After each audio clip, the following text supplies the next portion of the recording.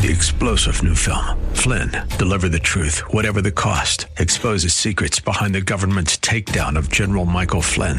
Flynn knew what the intel world had been up to. He ordered the first audit of the use of contractors. This set off alarm bells. He told the truth. He was the most dangerous person for Donald Trump to hire. They had to get rid of Flynn. Flynn, deliver the truth, whatever the cost. Available now. Watch it today. Go to salemnow.com. salemnow.com. This is the Pro-America Report on The Answer San Diego. Welcome. Ed Martin here on the Pro-America Report. And we have a lot to cover. In a few moments, we will speak with our friend Melanie Kirkpatrick, who wrote a book on Thanksgiving, and we'll get in the mood for Thanksgiving in a few moments. And John Lott has another book out. Actually, I take it back. It's an essay, a lengthy essay, academic work on guns and the importance of it. We've got some news on that out of Missouri, which I think I'll cover tomorrow. We'll see about that. And, of course, there is a lot happening in the swamp. Earlier tonight, the President of the United States addressed the National Republican Congressional Committee in Tampa. They're having a fundraiser. He was the keynote speaker, roundtable, and a speech. As of the right before the event, it was not broadcast live. I don't know why. We haven't got an answer, but his remarks will be out. It might be the most important thing to happen is whether President Trump can articulate and get support for, whether he will get support for his agenda as he helps elect what looks like a Republican House. So we'll get an update on that later on. All right. First, though, let me talk about the dynamics of the swamp. And this is the key thing. We talked about this late last week. There was a vote. Nancy Pelosi did finally push through the House a, quote, bipartisan infrastructure bill, end quote. Now, it's about $1 trillion. So we're talking about a lot of money. And it looks like about a half, maybe 40%, will actually go to bridges and to roads and to airports.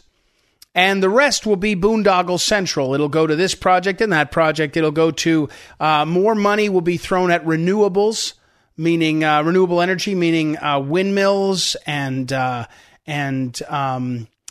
solar panels. There will be charging stations for your Tesla. Oh, you don't have a Tesla? Neither do I. But they'll be going across the country. So we have about $1 trillion bill that was passed with 13 Republicans voting yes on it. Now, it also had, I think, something like 19 Republican senators voting when it went through the Senate. What's going on here?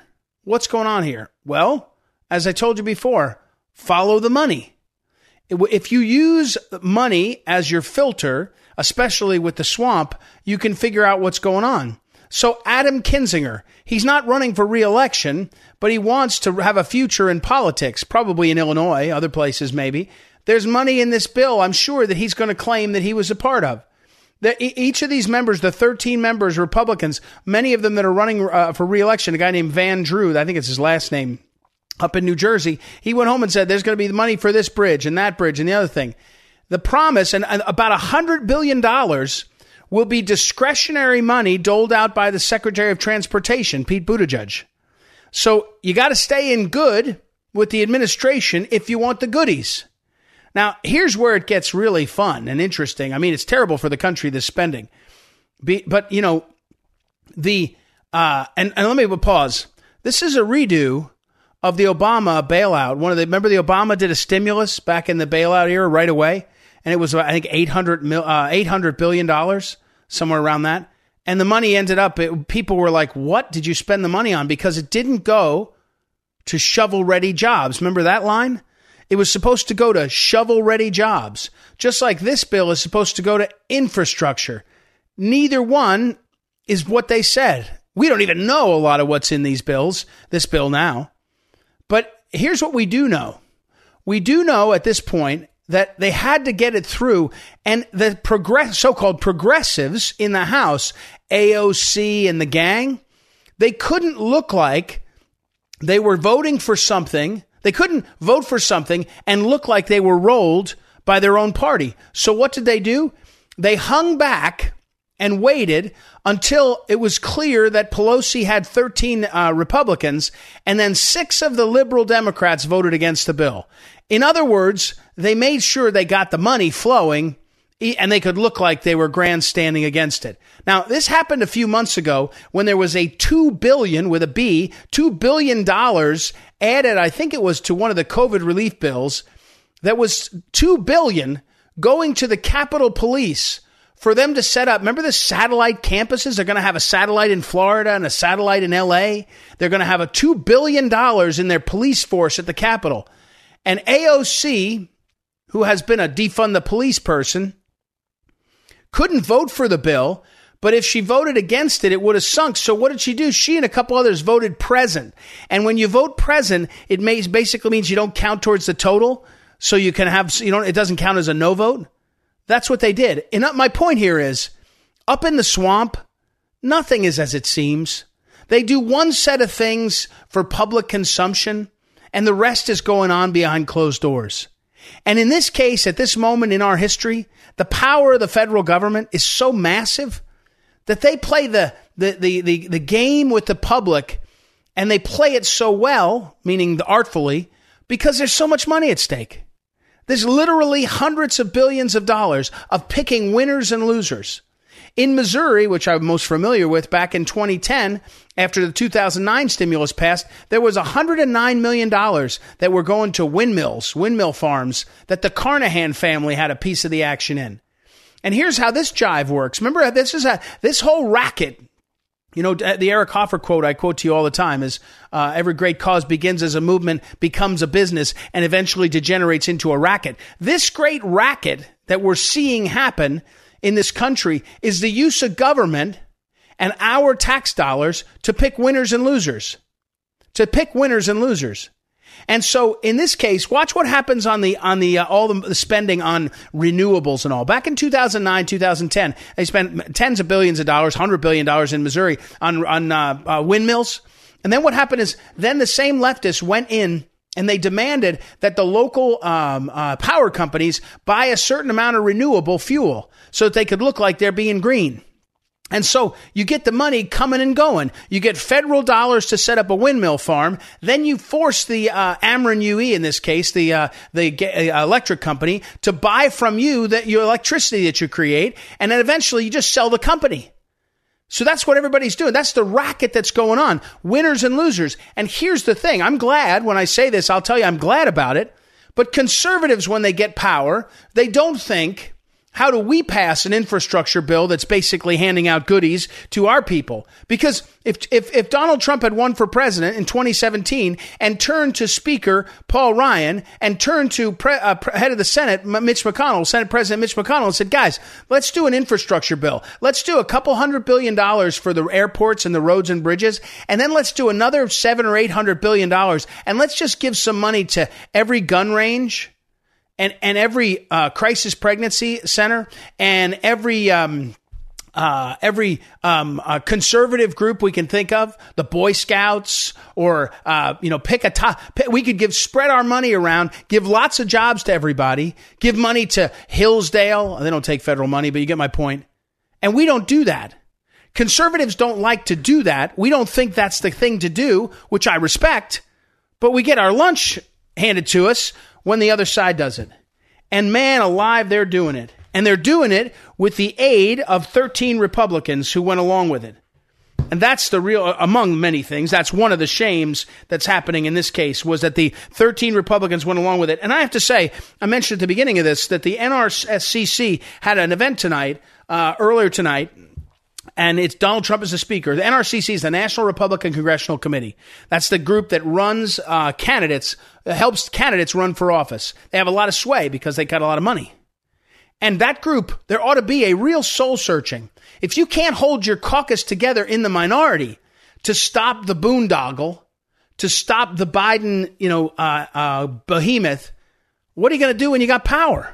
I know the answer is, when people are in the minority, there's nothing they can get. They have no way to succeed. They have no way to impact what's going on. They got to take what little they can. But I got to say, Kevin McCarthy, Steve Scalise, that's the minority leader and the whip. I think they got to answer some questions on this, don't they? Doesn't feel like it worked out very well, does it? I don't think so. All right, that's what we got there. We'll take a break. When we come back, we will talk with our friend Melanie Kirkpatrick about Thanksgiving and Thanksgiving Day and the history. It goes all the way back to George Washington. And we'll also get an update on the Second Amendment. And I will get an update for you more specifically on the Second Amendment Protection Act, SAPA, which there's a 60-minute hit piece just 2 nights ago. We will cover that. I've got some good friends in Missouri that worked on that. So we'll take a break, everybody. Be right back. Don't forget, visit proamericareport.com, proamericareport.com. Sign up for the daily email there, and also sign up, and go check on all these interviews. We're doing these segments there.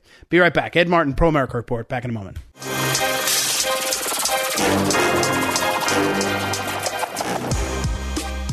Welcome back. Ed Martin here on a Pro America Report. About a week ago, I thought to myself, we need to catch up with Terry Beatley. Terry Beatley is the founder of an extraordinary organization, the history of which we could spend like a whole show talking about. It's called the Hosea Initiative, and it focuses on the fact that one of the leading abortionists ever, a man named Dr. Bernard Nathanson, repented and changed his mind on abortion. And Terry Beatley and he became friends, or I guess they become acquainted, and she did a long talk with him, and she, made it her project to go out and tell people the importance of how someone who was an abortionist could change his mind. And she's been an extraordinary leader, and she's the author of What If We've Been Wrong? Keeping My Promise to America's Abortion King. Welcome, Terry. How are you?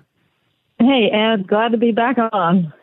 Glad to be here. Well, so it's good to be back. It's good to have you on. And in the weird way, the Trump years were years where we made progress on life. We had a chief executive who was of the United States who was pro-life. So that felt good. In a funny way, suddenly it was over, and we're in this swamp of pro-abortion stuff. Yeah, we have some good judges and all, but it feels to me like, Terry, that the grassroots of the country doesn't quite know what to make of it now. Do you feel that? Yes, and that's also why I think the relevancy of making the promise I made to Dr. Bernard Nathanson widely known is also so relevant. And it's because if middle America, who knows abortion is wrong, but they don't quite know what to do with all this, how could we ever return to becoming a pro-life country again?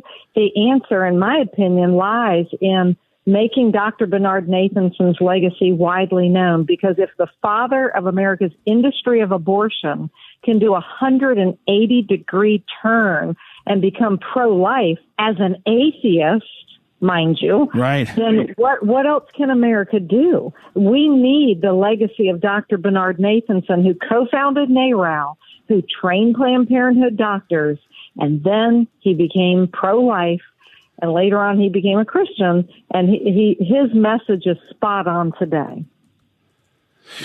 Well, and so, we're talking with Terry Beatley, and again, I'll put up on social media her organization's website, hosea4u.org, the Hosea Initiative.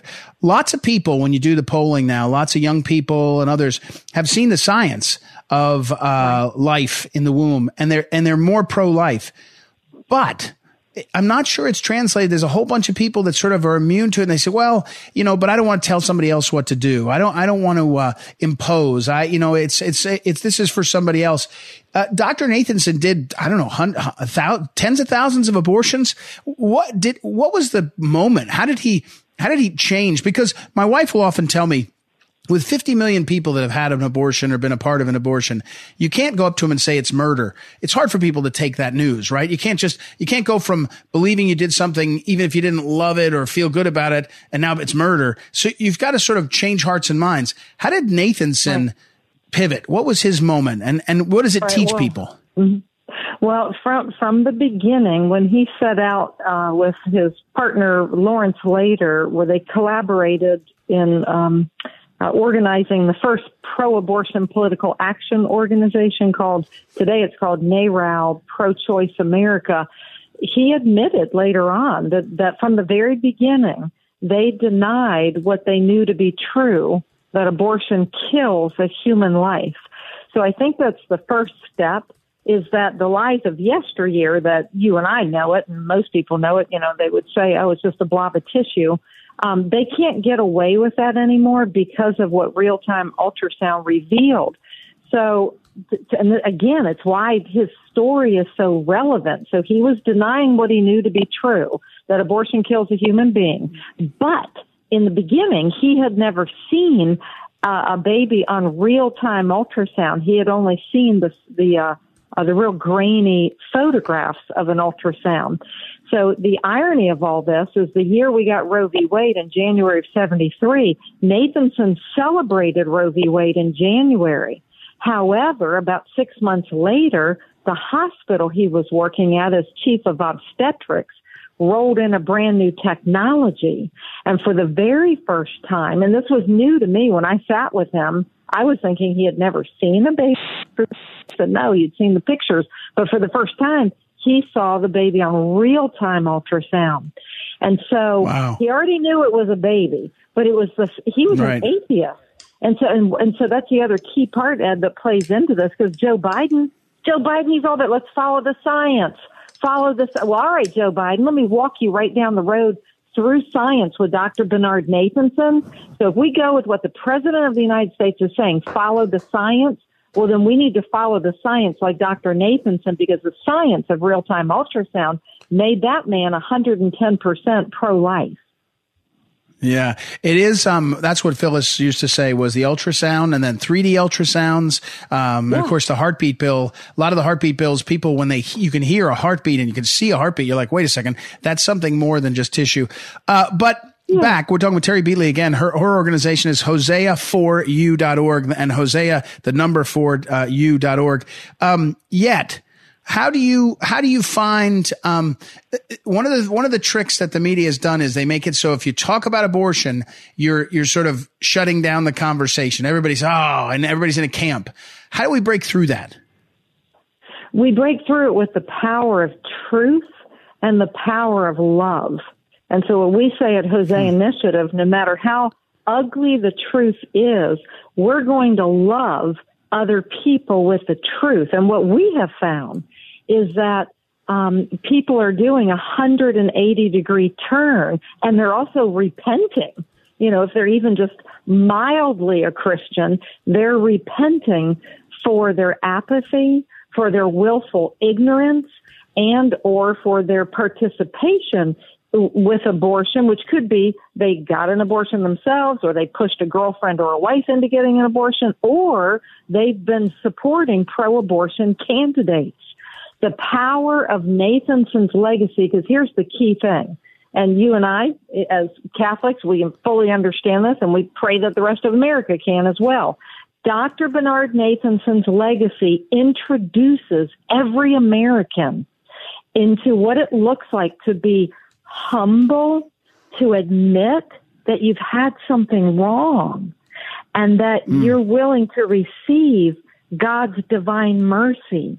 Because even the father of America's industry of abortion could not run fast enough away from the hand of God, who was drawing Dr. Nathanson to the Lord.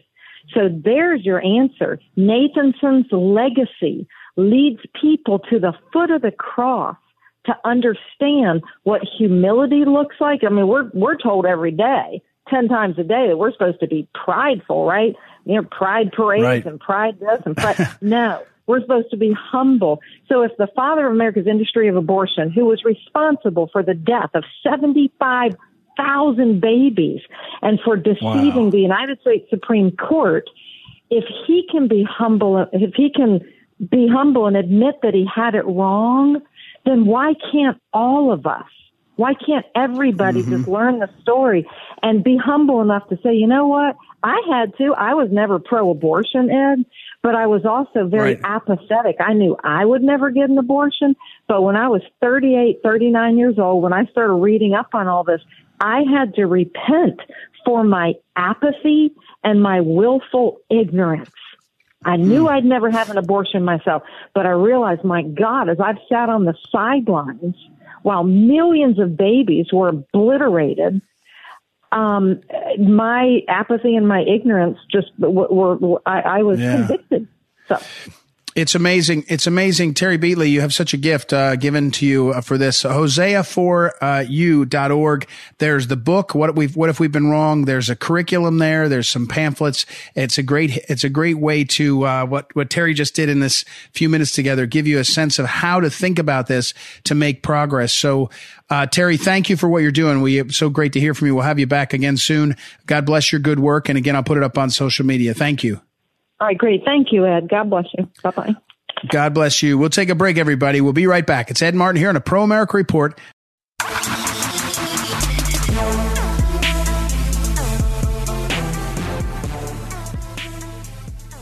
Welcome back. Ed Martin here on the Pro America Report. I was mentioning to you that we're going to talk about it later on in the show, and then I'm going to try to get a guest on later this week from Missouri, where there is the 60 Minutes came into town and did a hit job on a new law passed, the Second Amendment Preservation Act. Well, there's one guy who can deconstruct what is happening when 60 Minutes drops in, or anybody else drops in, because they like to come in and use anecdotal evidence. They like to say a few things. Well, Dr. John Lott, who is a PhD in economics, which means he knows how things work, is with us right now. He's got a new piece out about concealed carry permit holders across the United States. First of all, welcome, Dr. Lott. How are you, sir?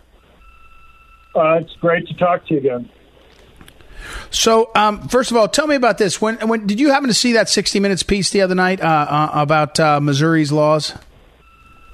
To be honest, I haven't looked at it. I mean, it was Sunday night. Yeah. I mean, I got the gist of it. They're complaining that the Second Amendment Preservation Act, which says that any new federal laws or regulations won't be and can't be enforced by state or local law enforcement officials there. Right. You know, right. I guess it depends whether you think the types of laws that are being pushed forward are going to be useful or not by the Biden administration. Yeah. I guess my concern is that the types of rules that they're pushing are going to make it more costly for law-abiding citizens to be able to go and get guns to defend themselves, particularly raising the costs and making it more difficult for law-abiding citizens to get guns. And, you know, but the thing is, Missouri can only do so much because, you know, I'll give you one example. One of the things that Biden is pushing is a so-called zero-tolerance policy for licensed gun dealers. You know, Biden phrases it as, gun store owners selling guns out of the back of the store to criminals. That's not what's going on with the zero tolerance. They're talking about any little tiny paperwork mistake that you have made over the last 10 years or 15 years or whatever, accidentally in one form, writing the city name in the county box or something like that. Right. Something that's completely irrelevant to enforcing gun control laws. They'll be out of business. You talk to any gun dealer, and the notion that somehow somebody can't find some tiny thing that they're going to claim as a paperwork mistake in the thousands of forms that you may have over many, many years is just silly. But the thing is, that has really nothing to do with local law enforcement, state or local. Those types of rules are enforced by the Bureau of Alcohol, Tobacco, and Firearms, which Biden controls. Right. I wanted to ask you a different part of that question. We're talking with Dr. John Lott, and he is also the founder and the president of the Crime Prevention Research Center. If you go to crimeresearch.org, there's a lot there. We'll talk about a study he's got out now. But I want to ask you about the media. The media, when it drops in and decides to do a story like that, 60 Minutes, I was trying to tell somebody, if 60 Minutes says X is true, at this point in our history, you can bet your bottom dollar that X is at least misleading, if not an out-and-out lie. And I would say your experience of the media's treatment of things that you actually analyze and write about would be exactly the same way. They write about things, and it's like, white is black and black is white. Well, look, I mean, kind of journalist ethics used to be things like you'd have people on both sides of an issue for a story. They've gone past it. I mean, I don't know how many times you can read articles in the New York Times or Washington Post or on CBS, and they just interview people only on one side of the issue there. It's just not a serious attempt to do what the old journalist ethics are. It's now trying to push an agenda. And, unfortunately, I think Americans are going to be worse for that. People aren't well informed, and it's going to cost lives. I'll give you one example of how I think they kind of do things. I think they're responsible for a lot of the riots this last year. I mean, there are a lot of people out there, unfortunately, who honestly believe that white police officers are targeting black suspects to kill them. I mean, as bizarre as it is to me that they believe it, they do. We did a study a little while ago that looked at officers' shootings, and what you find is that white officers shoot black suspects at virtually the same rate, even if slightly lower than the rate that black officers shoot black suspects. But the thing is, when the media covers it, when a white officer shoots a black suspect, the media virtually always seems to mention the race of both the officer and the suspect. When a black officer shoots a black suspect, the media only mentions the race of the suspect who was shot. And when a black officer shoots a white suspect, the race of neither of them is mentioned. And, so what happens is that people, when they hear shootings, they think, well, okay, it's a white officer shooting a black suspect. And I think they kind of fill in the blanks then in the cases where the race isn't mentioned. And I think it creates a real misimpression on people's parts about what's happening. I mean, if you think that all the shootings involving, suspects are black suspects and they're being shot by white officers, I don't blame people for having the type of reactions that they do. But it has a real impact on people's perceptions, and it's not just police shootings, and it's not just the news media. But take something like defensive gun uses. We did a report. You can find it at crimeresearch.org, where we looked at the news stories across the country on defensive gun uses. If you look at the 5 largest newspapers in the United States, the New York Times, the Los Angeles Times, the Washington Post, USA Today, and the Wall Street Journal. Between those 5 outlets, there was a total of 10 defensive gun uses. Some of them were the same story across the different ones. And they tended to pick defensive gun uses where something went wrong. Overall, if you look at the media, there's about 1,000 defensive gun uses through the beginning of August this year.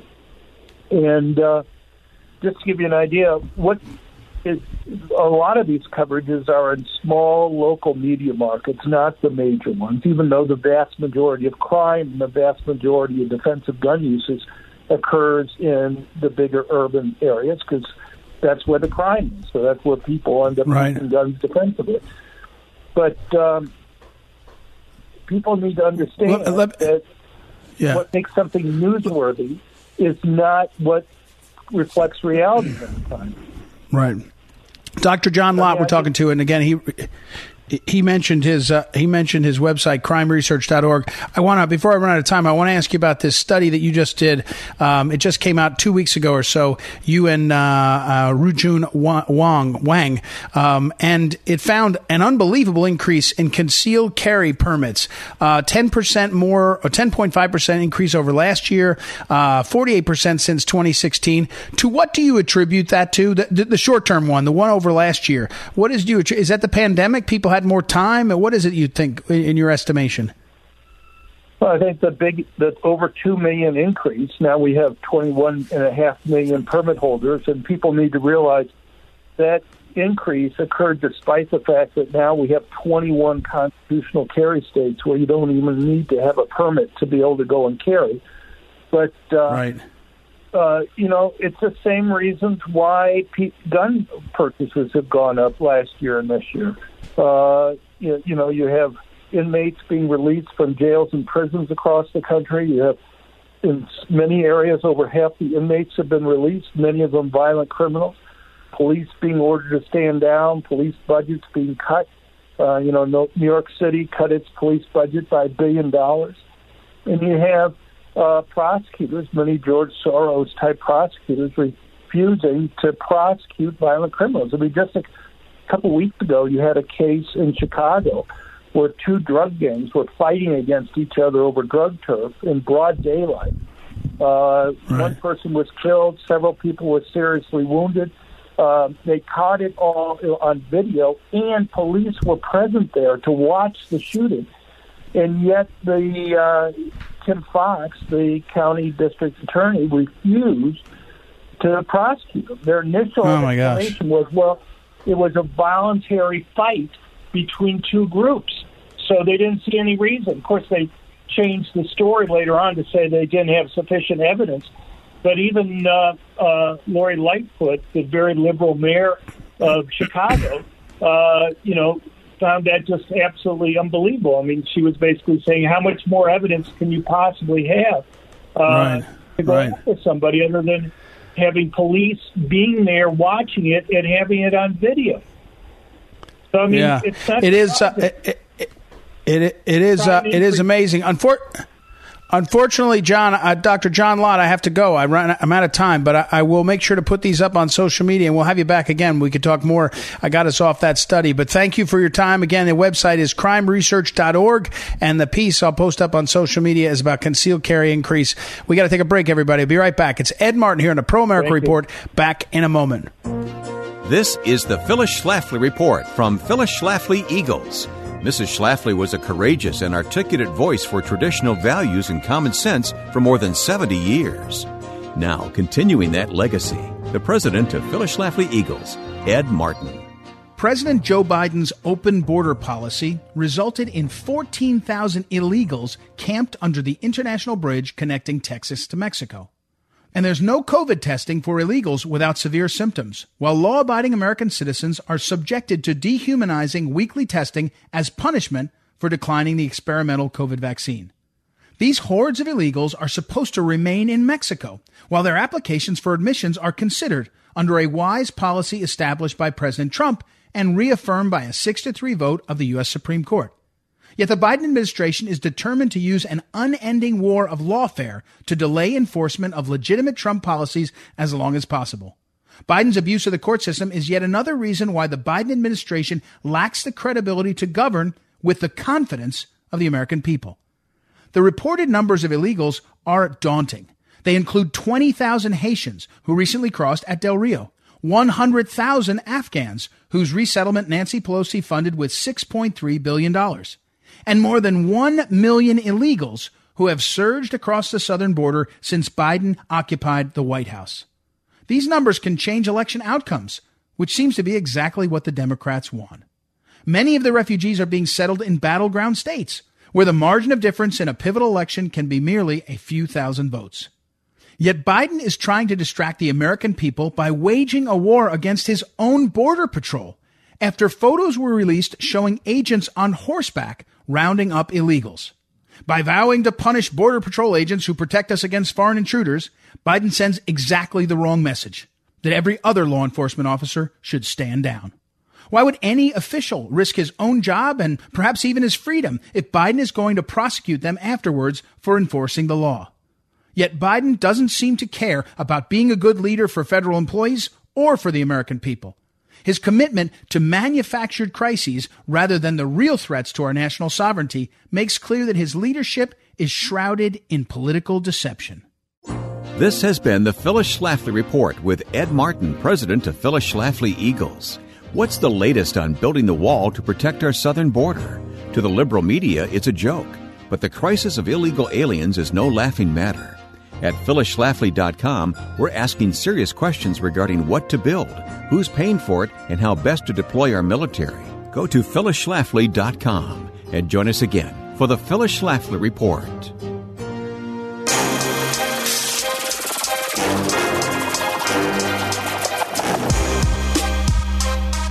Welcome back. Ed Martin here on the Pro America Report. We've got some work to do today. We've got to figure out a little Second Amendment issue, and I'll do that with you in a moment because it's coming out of Missouri. And so I think I'll have Ron Calzone on my radio show. Ron Calzone is a fascinating man. He's a husband and a father. He's got a lovely family. He's a small business owner. He built his small business in manufacturing. He's also a rancher. And he loves the Constitution so much so that he fights for the Constitution all the time, and especially in Missouri, in the state legislature and in the state government. He's just an amazing character, a really good guy. Well, he helped engineer over the last few years something that is called the Second Amendment Protection Act. And I will tell you that Ron has worked on this for years. Second Amendment Preservation Act. I misspoke. He's worked on this for years. And he is fearless about it. And he's so fearless that sometimes conservatives who like to be in control and may not like the Constitution get mad at him. Well, here's where it gets interesting. He helped pass he's helped pass the Second Amendment Preservation Act. I mean, he's not in the legislature, but he helped recruit people and went on for years. It passed. 60 Minutes. The CBS News magazine, they say, ran a segment last night. I've watched it. It's a total hit piece. And what they did is classic move, though. They went out to a rural county and they got a prosecutor and they got a couple others who said, hey, we're gun guys. We're gun guys. We like the Second Amendment, but we don't like this because, and then they go into this fear-mongering thing that somehow that law enforcement is going to be crippled from enforcing gun laws. It's just not true. But here's the line that in an email that Ron sent me, which is so perfect. He said, the Rolla police chief, Rolla is a city in Missouri. I don't know that Rolla is particularly conservative. The area around Rolla is, but it's a city.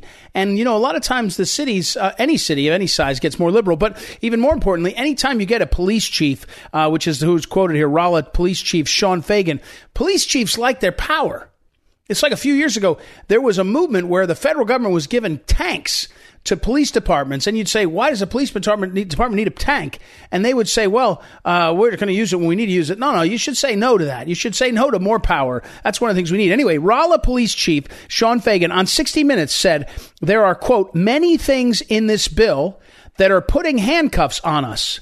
It's terrible, end quote. And Ron Calzone writes, of course, the whole Constitution, including the Second Amendment, is designed to handcuff government. The point is, we're supposed to have our rights, and the Constitution is supposed to keep our rights protected. I don't know if it means to handcuff, certainly meant to limit the power of government. That's exactly what the Second Amendment Preservation Act should do. But here's the thing. You run 60 Minutes on national TV across the country, and you're a Missouri state senator, and there's one guy, State Senator Justin Brown, who is so upset by this complaint, he's getting ready to try to gut the bill, try to gut the Second Amendment. Here's what you need to know, everybody. If you're a Republican, conservative, forget a Republican, doesn't matter. If you're a conservative, most of them are Republicans these days, but a lot of Republicans aren't conservative. But if you're a conservative, could be a Democrat. If you see 60 Minutes writing a negative story about your state, you can rest assured they're at least misleading you, if not out and out lying.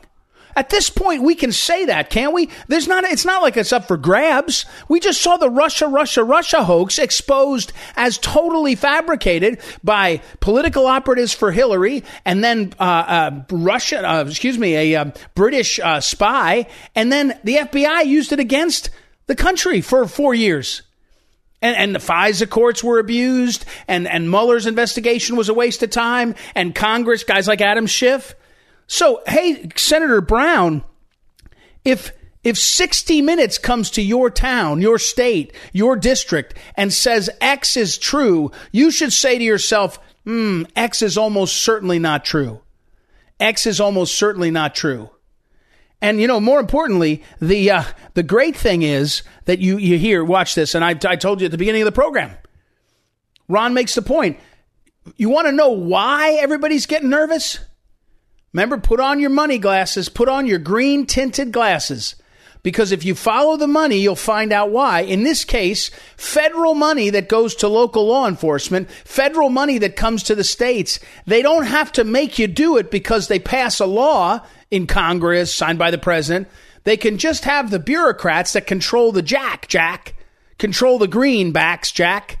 They can hold the money up and jerk your chain. And you know what's going to really be tough? If you're a state senator and someone says, oh, you got millions of dollars coming.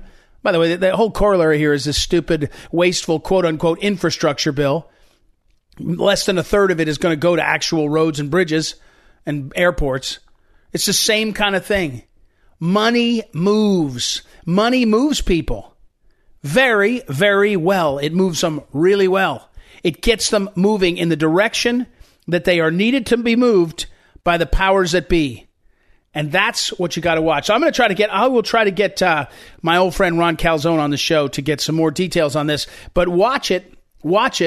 60 Minutes. And it was, what's her name? It's the main host of 60 Minutes. The one that she's over on, she does their nightly news. Nowadays they have 60 Minutes. They rotate through a whole bunch of, hosts and they make sure, remember, I think for a minute they actually still have Anderson Cooper is able to do 60 Minutes some of the time, even though he's on CNN.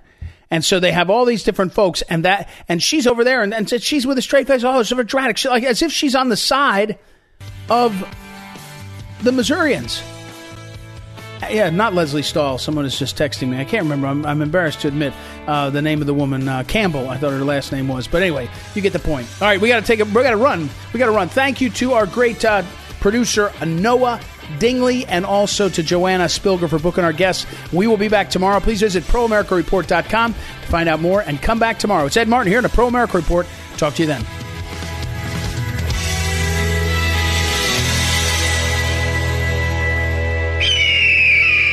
This is the Pro America Report on The Answer San Diego. 3-star General Michael J. Flynn, head of the Pentagon Intelligence Agency, knew all the government's dirty secrets. He was one of the most respected generals in the military. Flynn knew what the intel world had been up to. He understood its funding. He ordered the first audit of the use of contractors. This set off alarm bells.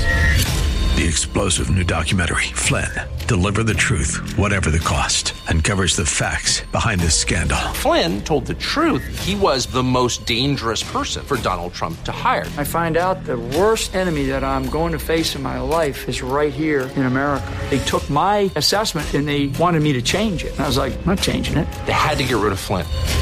With in-depth interviews, archival footage, and never-before-seen personal records of the man behind the headlines. I just felt like I was drowning. Flynn, Deliver the Truth, Whatever the Cost. Available now. Watch it today. Go to salemnow.com. salemnow.com.